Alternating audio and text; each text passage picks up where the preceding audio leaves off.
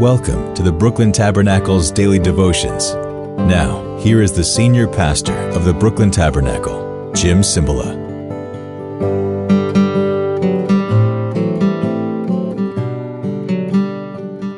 Buenos dias. Beginning of a new week. Lunes, Monday, Ohio. It's great to be with you. We've got today and tomorrow, and then we are nada más, nothing more in Galatians. So on Wednesday, we'll start the Christmas study, right? Remember what I told you on Friday? Or let's go over it again. We finish tomorrow Galatians. Then we start, I want you to read Matthew, those early parts of the birth story of Christ, and say, God, talk to me through this. What's the lesson of this? All scripture is inspired by God and is profitable.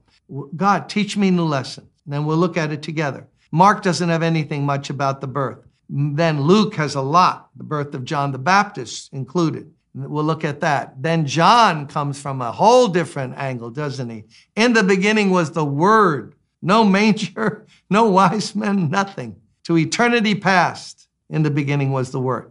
We're going to be going through that up until Christmas, and then from Christmas to New Year's, we're going to have important verses for the new year. Important verses for the new year. Key verses for a better 2023 serving the Lord.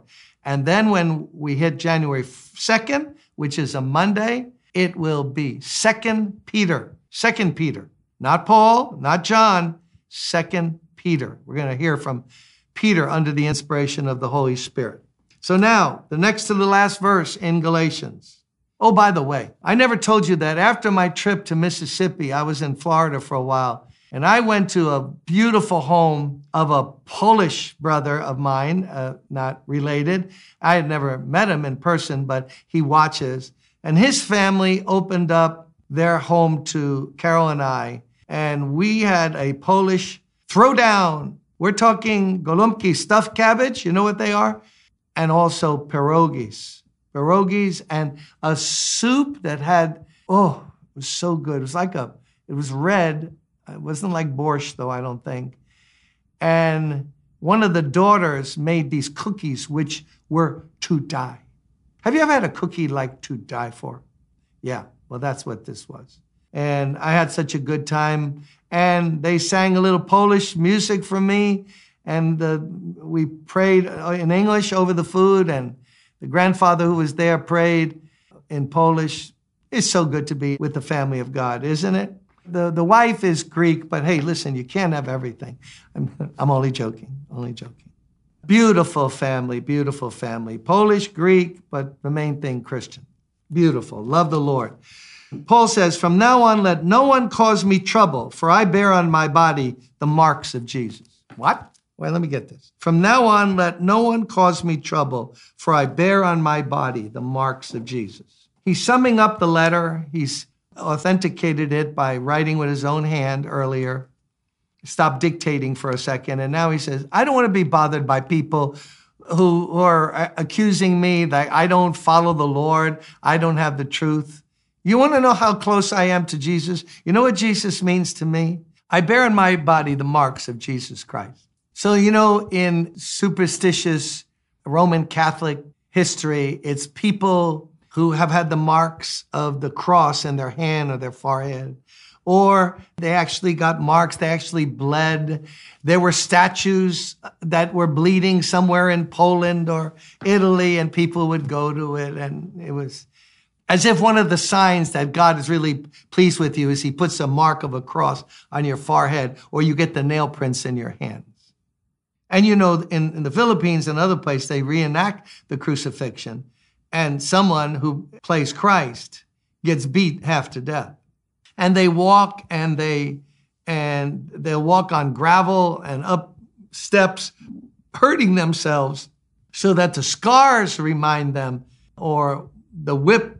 There were people called flagellants back in the Middle Ages who beat themselves as a sign of their devotion to Christ. Paul's not talking about any of that. And it wasn't voluntary, the marks he got. What Paul is saying, I bear in my body the marks of Jesus Christ. In my serving Christ, I was arrested.